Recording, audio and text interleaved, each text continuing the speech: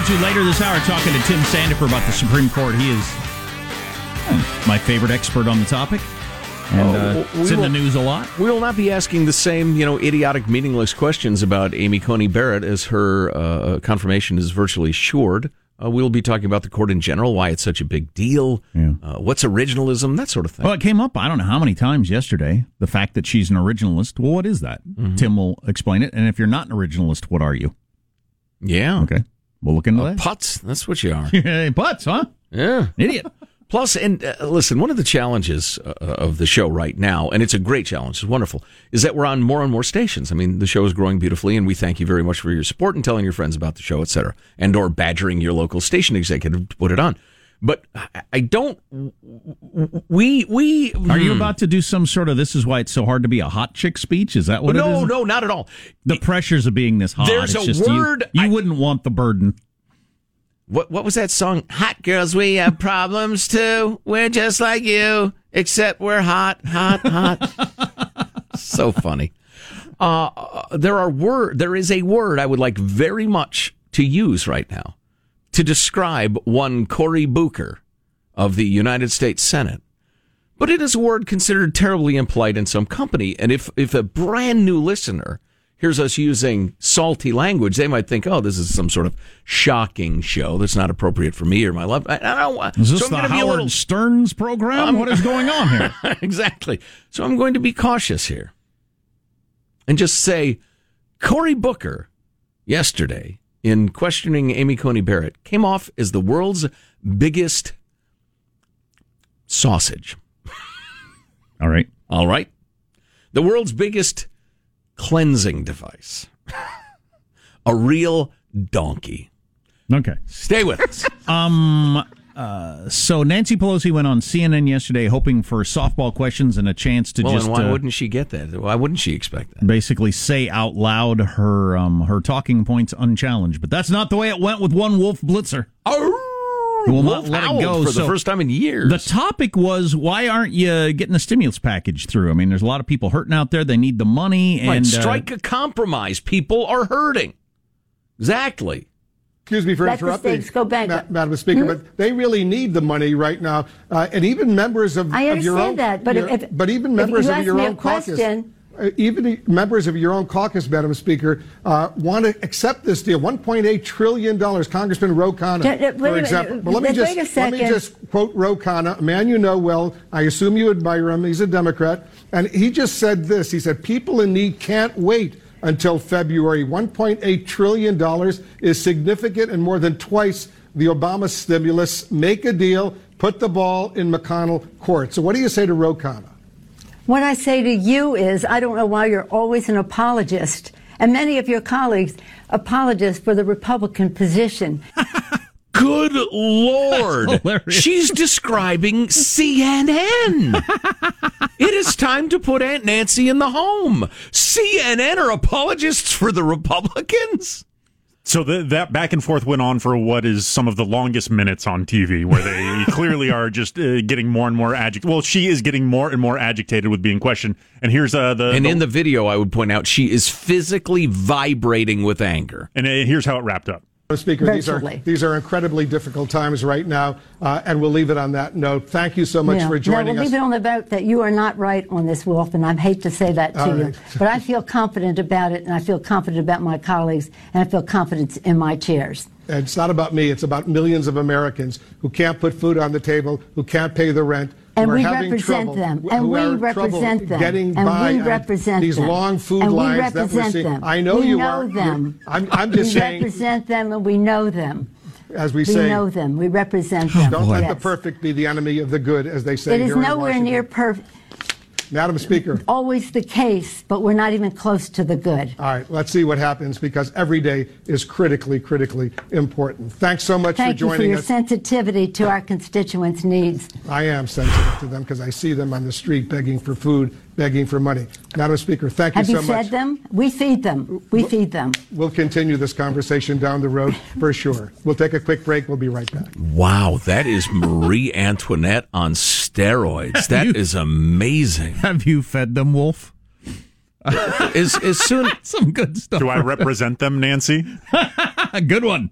A quick explanation of something. As soon as you understand this, you will understand politics a lot better. We've talked about this before. Politicians will yell and yell and yell about solving an issue, but the last thing in the world they want to do is solve it, because you won't go vote if it's solved. They would rather have the issue than solve the issue. Nancy and the Democrats have gambled that if you are starving and desperate, they can blame Trump and the Democrats will win the election. They have it within their power easily to get giant checks out to everybody. Actually, 6 weeks ago, they could have done it and compromised with the Republicans, but they're gambling that they can have the issue for the polls. But it's way too long a period. It's way too obvious. At the point that Wolf Blitzer is saying, "What are you doing?" You have really overreached. I wonder, is there any chance... So Trump gets elected, and there are a lot of people on the right that don't like Trump, and journalists, magazines, people that have been writing conservative stuff for decades. Some of the biggest heavyweights in America that are fully part of the resistance to Trump on the right, because they're unhappy with what their party has become in their eyes, and they're more true to conservative principles than they are to a party or a particular guy. Could that be happening on the left as it becomes more clear to them anyway? And the polls would lead you to believe that the Democrats are about to have a big win. Is there starting to be the way the National Review has been beaten up on Trump, is there going to be CNN or MSNBC or somebody on the left saying, okay, now we're in charge, you guys need to get your act together because this is a bunch of crap? It's entirely possible. Could that happen exactly the same way? I would hope so. Yeah, I hope there are people standing up for principle over election. Maybe that's going to happen. Say, okay, you won because there are enough people that hate Trump, but here's what you need to actually do. Maybe that's going to happen. I don't know. Right. Well, I just think it's notable when the folks at CNN are in the face of Nancy Pelosi, calling her on her ass. I think it's notable, and I credit Wolf Blitzer, who I've said terrible things about through the really unforgivable, cruel things about. That sort of thing should be the default on news. It should happen so often. They should not be looking forward to an interview. They should be worried and need to have their ducks in a row. So to speak. Right. They ought to have their talking points arrayed in front of them and be on the balls of their feet. It should happen so often with the people that control all of our money. And all of our freedom, as we found out during the pandemic. But it doesn't happen very often. Evidently, it's like you run into your doppelganger in the airport. Apparently, Wolf Blitzer's 2 brain cells ran into each other in his skull and generated an idea. He did a good job. We don't need to bring up the fact that he finished with $- on the children's version of Jeopardy. We don't even need to mention that in this segment. You're right. We should probably leave that out. I'd like to know the backstory on that, because, he bordered on disrespectful for the Speaker of the House of Representatives. And talking over and interrupting and stuff like that. I don't have a problem with it, but she's working for him. He was into that territory of fully in her face. Good, we need more of that. I agree. Yeah, but what happened to get from usually just letting people say what they want to there? That's something. From worshipful to that. Well, Wolf was around when CNN was a serious news network. And I think he has a shred of pride. I wonder if they had a meeting last week or something like that, and that's why Jake Tapper's like, wait a second, a poll is not the Constitution. I don't think you know what unconstitutional means. That is quite a coincidence. That's awesome. Anyway. 2 really notable standing up and growing spine incidents. Wow, that's really encouraging. I'll be darned. Hope is a dangerous thing. Yep. Theater chains are trying to figure out a way to stay alive. Don't bother, you're doomed. They are on life support. Well, they got a couple of clever ideas on things you can do. In fact, you could go just by yourself and watch a movie at the theater if you wanted. That, among other things, we've got on the way, including Tim the lawyer to talk about the Supreme Court nomination hearings. Armstrong and Getty.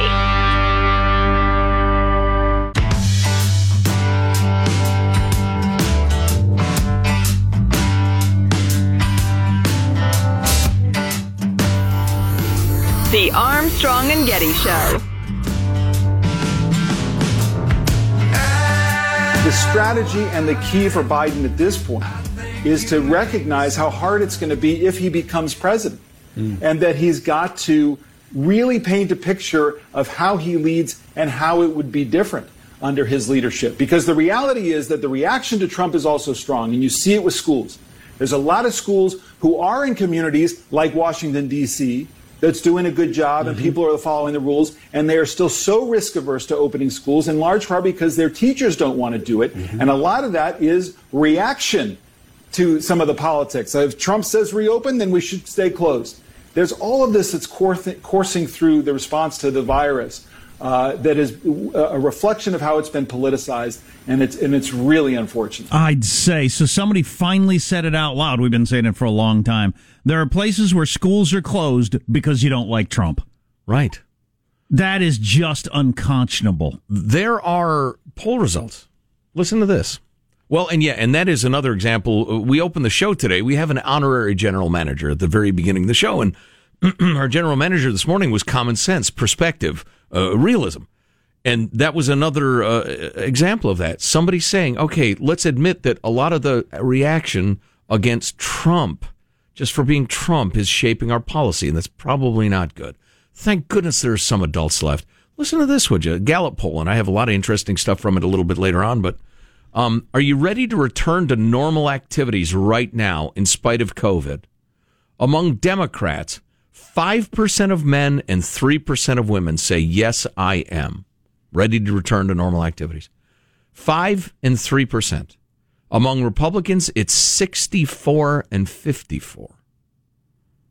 Now, some of that has to do with personalities, worldviews, the sort of people who tend to vote one way or the other. Read Thomas Sowell's A Conflict of Visions. Also, what you take your news from. Right. Excellent point. Right. But it's, to a large degree, a reaction in favor of or against Trump and or being immersed in a certain sort of news. That's just astounding. So if Biden wins, will there be a great groundswell of opening businesses and schools back up? Yes, I believe there will be. Part of. Jeez, I know. It's shocking and really stupid. Part of my argument in favor of that theory. Where is it? One of our beloved listeners. I think it's. I want to get the name right because these people are so good to us. Gosh dang it! Our intrepid correspondent from Honolulu is reporting that the tone in the major newspapers seems to be changing significantly toward, hey, let's get tourism geared up. Hey, it looks okay to open the schools. Let's all ease up a little bit. And his theory, and I think it's a reasonable one, is that there's a belief that Biden will soon be in power. And let's rev up the economy now. Now's the time. Let's get the kids back in school. I think we won this one. Well, how little attention did the World Health Organization announcement that countries need to stop the shutdowns, how little attention did that get? If they had said something in direct defiance of what Trump believes, oh my God, would that be a story? Mm-hmm. Sure. But the World Health Organization saying, you got to stop with the lockdowns. We're doing more harm than good. Right. It did. The WHO. It's Gary, our intrepid Honolulu reporter, Gary. Thanks, Gary. He needs to explain his senator. Anyway, more on that later. She's a numbskull. That's the explanation. Making Amy Coney Barrett swear under oath that she's never raped anybody yesterday. What was that? What? Yeah, have you ever sexually assaulted anybody? Have you ever forced somebody for sexual favors? I mean, it was the long list of things. Have you ever done? I was like, what are these questions? Maisie Hirono did that? Yeah. She's very weird. Oh, my God. And Amy Coney Barrett said, no, I haven't.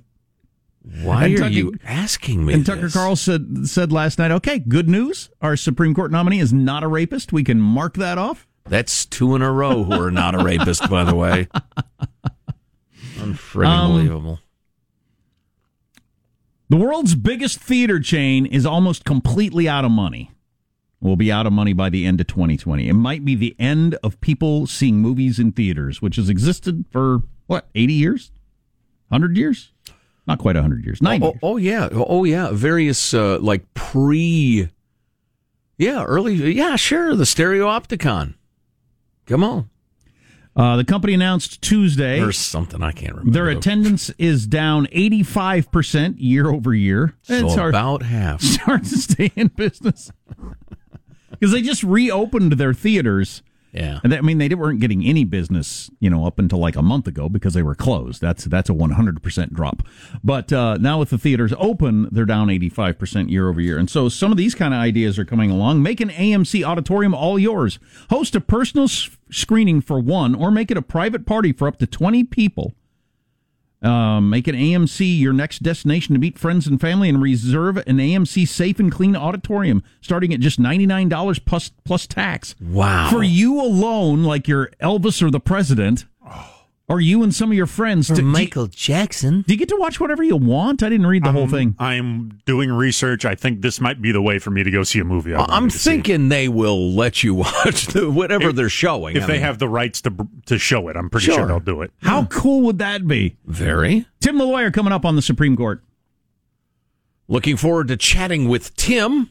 I thought I got the countdown. That was 2 minutes. Oh, 2 minutes. Oh, okay. Well, I have more to say on this. So how cool would that be to go see a movie completely by yourself? I'm all alone. You'd feel not like another human being in here. I'm going to crinkle my wrapper. I'm going to put my feet up. I'm going to do whatever I want to do. For another $25, can you move the Slurpee machine right in next to me on the seat so I can just refill it as I watch the movie? And that reminds me, we should tell this story just for anybody who is new to our show. We used to have a producer named Dominic Brascia. Yes. You can Google him. He's quite a character. And bit of controversy surrounding the fella. Yeah, he's well known in a lot of areas. He's infamous that way. Yes. He died last year, so he's dead. But anyway, he was a nutty guy. But one of the things he would do, and he talked about this on the air. So it's not like I'm revealing any secrets about a person after they're dead. Did you ever hear this, Sean? So if he was at a movie theater and somebody was talking, he would take his giant Coke and pour it on the seat because he believed he was punishing the theater for not keeping people from talking during the movie. Well, that makes no sense. Right. Or if he was unhappy with the service at a restaurant, he would turn on all the faucets in the men's room and just run the water. Trying to jack up their water bill? Exactly, his punishment. So he's at a movie theater. Yeah, dump his giant Coke in the seat because the movie theater let people talk. To punish them. Craziest person I've ever known in my life. And some poor son of a gun and gets a wet hiney in the next showing.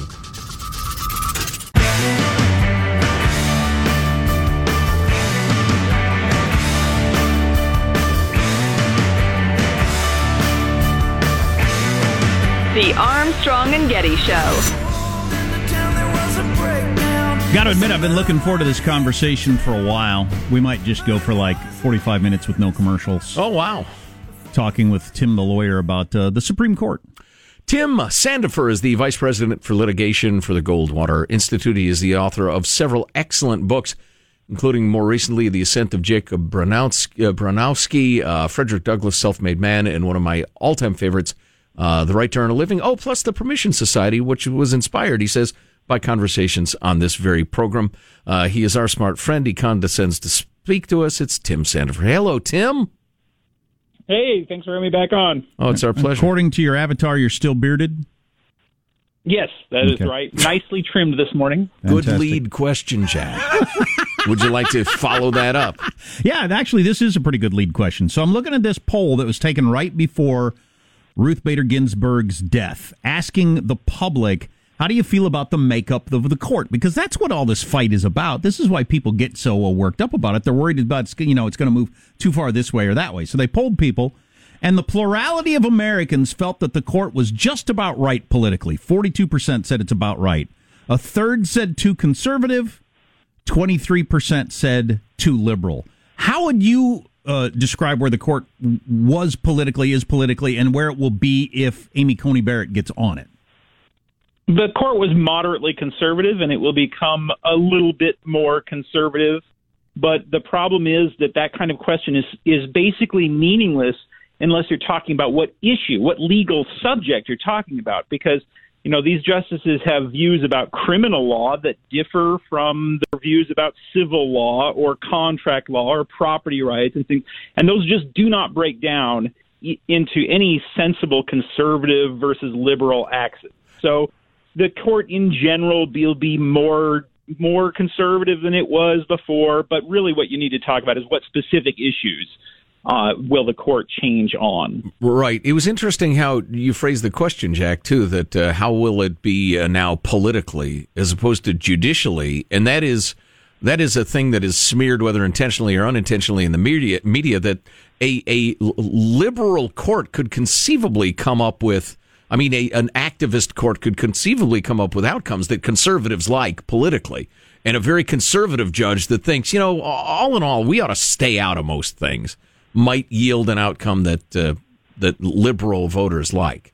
Especially because a lot of conservative judges kind of pride themselves on not using their political views in their judicial decisions. Justice Scalia, very famously so, was of the view that, when I take my position as a judge, it's my role to enforce the law as written, even if I disagree with that law. And they kind of take it as a badge of pride. So it really isn't fair to characterize the court in broad political terms for that reason. So it's come up a bunch of times over the last couple of days that she is an originalist. What is an originalist? An originalist is a person who believes that the Constitution should be interpreted in terms of how it was meant or understood in the 1780s when it was written, or in the 1860s when the amendments were passed, or what have you, as opposed to the idea that the meaning of the Constitution's text changes somehow over time, or that it is an abstraction, like a philosophical abstraction that a judge interprets in philosophical terms. So there are different kinds of originalists. And so there are some who think that what's important is what the people individually thought when they sat down to write the Constitution in Philadelphia in 1787. And then there are others who say, no, what matters is what the average person would have believed the Constitution meant in the 1780s and so forth. So there are differences even within these groups of scholars. But in broad terms, an originalist is a person who thinks the Constitution means today what it meant when it was written. Is a textualist an originalist, or is there a difference? There are differences. It depends on who you ask. For example, I do not consider myself an originalist, but I do consider myself a textualist. What I mean by that is that I do think that the text obviously is what matters. When you're reading the Constitution, you have to understand what those words mean, not what you would like them to mean. What they mean now or what they meant at the time, because that can be different, can it? That's exactly the problem. So an originalist says, well, it means what they meant at the time. And a textualist does not necessarily think that. So, for instance, Justice Gorsuch, in the recent case about discrimination against people who are married to members of the same sex, in the Bostock case, Justice Gorsuch is basically a libertarian. He ruled that the law does prohibit that kind of discrimination, even though nobody believed that at the time that law was written. So that is a textualist argument as opposed to an originalist argument. He's not just making it up as he goes along, so he's not like a living Constitution guy, but he doesn't think that the meaning of the law is created by the historical fact of how it was written. Would not to get too far off on the Second Amendment, but would the founders who liked the Second Amendment, would they believe that a person could own their own cannon? Because that would have been the most powerful weapon you could own in the world at the time, I think, is a cannon. I'm reminded of I had a professor who from Russia when I was in college, and we used to speak about this. He said, I have friends in Switzerland who really do have tanks in their garages because they're all required to serve in the military. It's not a big deal there. I think that the Founding Fathers would have thought that you have a right to possess firearms for self-defense, and then when it comes to something like a cannon, they would have said no. Okay. Interesting. Tim Sandifer's on the line from the Goldwater Institute talking about the Supreme Court in general and the nomination of Amy Coney Barrett. Positive Sean, is now an appropriate time for your question? Yeah, sure. So just a point that I saw made on Twitter that I thought was interesting, and I would love to hear your pushback against it. Does an originalist, since the Constitution and maybe this premise is wrong, only mentions an Army and a Navy, does that mean that the Air Force doesn't exist to a or an originalist, and if any rulings came about that, they would have to say, well, it doesn't exist in the Constitution, therefore no funding for the Air Force or something like that? Yeah, this is not at all a stupid question. So congratulations, John. I respectfully disagree, but go on, Tim. In the case of squirrel versus acorn.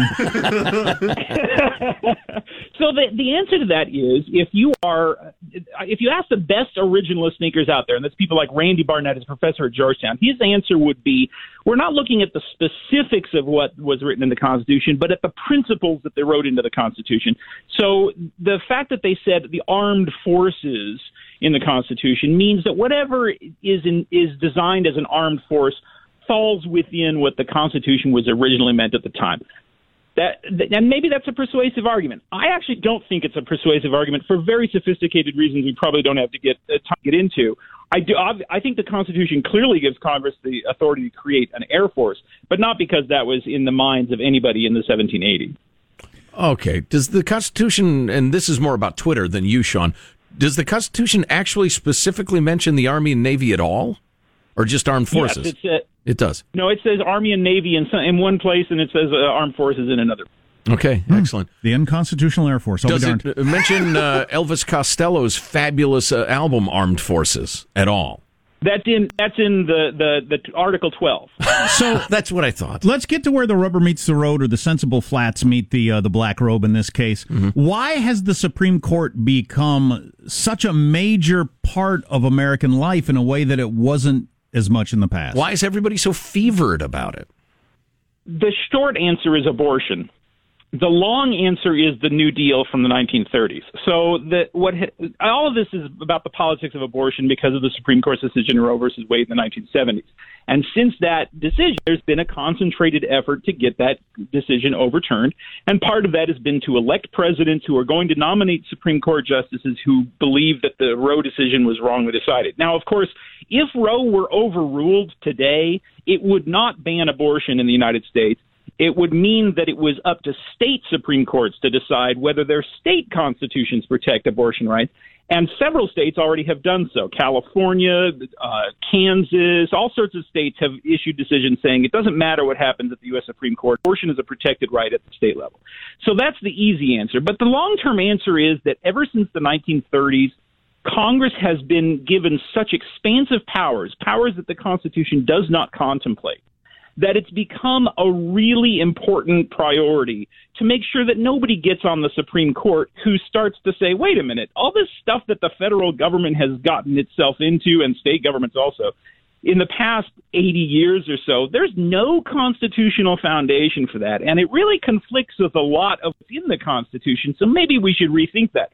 That would be very dangerous to lots and lots of bureaucrats and to lots and lots of people who get paid for not working from the federal government and state government. So it's very important that they prevent that from ever happening. So that's and you know what has happened then is Congress passes these incredibly broad, incredibly vague laws, which then courts have to go in and figure out what they mean. So that means it's very important to control what goes on in the court. Isn't that a lot of it? I mean, that's what Senator Ben Sass keeps complaining about Congress not doing their job. They leave it so open-ended, and they want the court to deal with it so that they don't have to. That's exactly right, and he's totally right about that. Of course, Congress has huge incentives to do that, right? Pass incredibly vague laws that look like a good thing, and then you can go home to your constituents and say, hey, look, I'm a great guy. I did this. I passed this great law. But it's so vaguely worded that there's no real downside at first. And then gradually, then it's the court's responsibility to figure out what these laws mean. And the courts start saying, well, gosh, this is a very good law. Well, by that time, you've passed the buck. By that time, you've already been reelected to Congress. So you don't have to worry about it. And if anything goes wrong, you can blame the judges. I have a final question, but first, Tim, a glimpse into our lives. We were talking about Ben Sass a great deal. We quoted him yesterday. Got this note from Jerry. Ha ha, you said Ben's ass.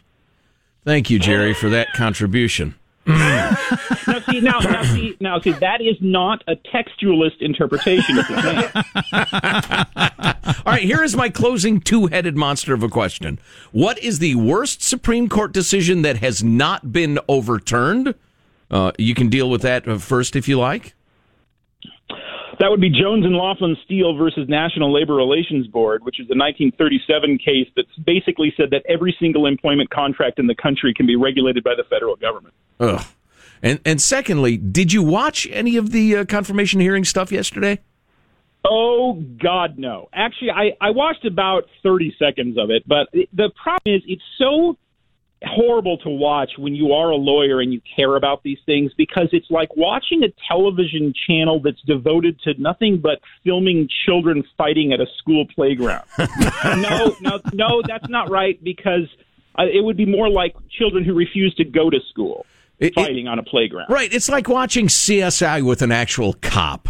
They just spend the entire thing saying, "Oh God." Well, that wouldn't I love how they made a big deal about the fact that she didn't have any notes on the desk in front of her. Like, what notes do you need to answer questions that stupid, or questions that aren't even questions? These 2 or 3 minute long monologues that these senators are giving that aren't even questions, that have nothing to do with her. Well, it's clear you didn't watch yesterday. They got a half hour each, and some of the guys just droned on for an entire half hour and didn't even acknowledge the presence of the young woman there at the table. So, hey, before we run out of time, do I remember correctly that you don't have a problem with just a simple majority for the Senate to put Supreme Court justices on? You said it's not in the Constitution, so you don't have a problem with it. Am I right about that? Do I remember that? That's exact. Yes, that's right. And in fact, I'm of the view that Supreme Court nominations ought to be more politicized than they are. I think it's a shame that nominees are coached never to answer substantive questions about their views of the law, and that we then place these people on the court without really a clear idea of what they view the Constitution as meaning. And I think it would be healthier for our society if we had much more lengthy and more political debates over who gets put on the court and who doesn't. Interesting. So I don't know how that would happen. Just understand, you're not saying, how would you decide this case? More on what's your view of the Constitution, what's your philosophy, that sort of thing? I would even ask a justice or a nominee, what do you think that such and such a case ought to be overruled? What do you think about this legal precedent? I absolutely would do that. Yeah, and these are people who are going to have life tenure on the Supreme Court of the United States. We should know what their views are of the Constitution. And expanding the Supreme Court. How do you feel about going from 9 to 11 or 13 or whatever? Well, I think there's no constitutional reason why you can't do it in terms of like the text, but it's a really bad idea. That really is a road you go down that ultimately destroys the constitutional system and turns everything into politics. And if you think everything ought to be politics, then you have no reason to cherish the Constitution. And the only reason to expand to pack the court, to expand the court and that sort of thing, is because your program cannot be justified in constitutional terms. And so you're saying basically, well, I've invented a new place, I'm going to throw out the rule book. And that's a really bad idea. Tim, the lawyer Sandifer, Vice President for Litigation, the Goldwater Institute. Tim, always enlightening. Thanks a million for the time. We'll talk again soon. Looking forward to it, guys. Good Thanks. stuff. He can't watch it. He can't. I didn't figure he probably could. Hell no. Like cops watching CSI. Right. That's a good one. Too stupid. More on the way. Armstrong and Getty.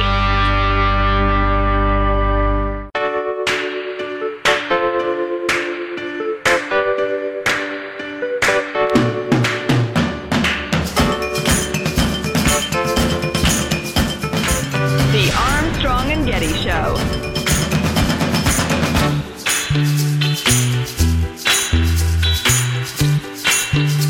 You know, it's actually amazing how we're so addicted to Apple products that we'll just take whatever they give. No charger. We'll take it. No earbuds. I mean, the iPhone 13 will not come with a phone. I want 2 of them. The big box and the small box.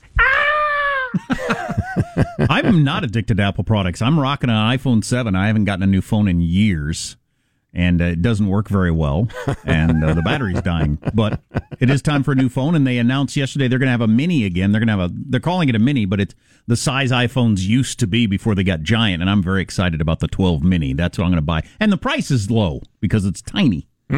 So low by modern standards. It's $6.99 instead of $12.99.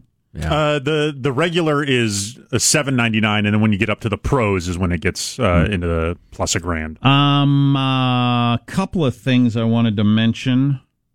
Kraft's in trouble for a slogan they came up with for their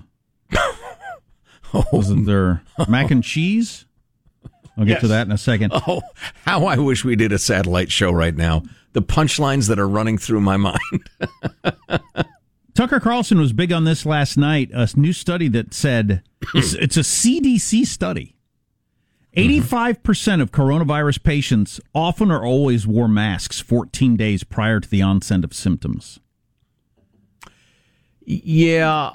Questioning the effectiveness of masks. Yeah, I thought there was some illogic in that. You would have to know, all that proves is that masks are not 100% effective. You'd have to have, all sorts of different data points on different behaviors and stuff like that. It is interesting, though. It got my attention. It doesn't prove anything, but... Well, but if practically everybody who gets the coronavirus was wearing a mask always or most of the time, then how much good are we doing? Well, I need to know, is virtually everybody wearing a mask much of the time when they're around other humans? I'm worried the argument is going to be I'm not worried about the argument's going to be so don't wear a mask. I'm worried the argument is going to be so you can't gather no matter what, right? Even with masks, too much leaks out around the edges. Yeah, that's what I'm worried about. A slogan intended to sell mac and cheese has elicited a furious reaction online, with people accusing Kraft of predatory behavior by sexualizing a product popular with children. No. Kraft said its Send Nudes campaign, nudes, Noods, is in noodles, I guess. Yeah, short for noodles, you see. Send Nudes encourage adults to send pasta, if you will, to send free noodles to loved ones to provide comfort and make them smile. I'm not sure if I sent my brother a box of macaroni and cheese, he'd feel like I really helped him out, but I sent you a nude. Get it? No, I don't get it. Do you nude? Oh. So you sent me macaroni and cheese? Yeah, that's right. Thanks for the 69-cent box of mac and cheese. I've got several in the pantry. But didn't it cost you 4 times more than the box to mail it? I don't understand why you did this. Send nudes. Yeah, it's the illogic that bothers me. That reminds me, we've been mailing a lot of urine and fecal matter lately. To your enemies? For my son's various tests that he's getting done. I should talk about that later. The steps you need to go through to overnight some, a big hunk of poo. It's amazing. Oh, then people will. They're not even showing up to work, so they can stay tuned for that. I know you've got some Gallup stuff on the COVID. Attitudes on the COVID response. It blows me away. Armstrong and Getty.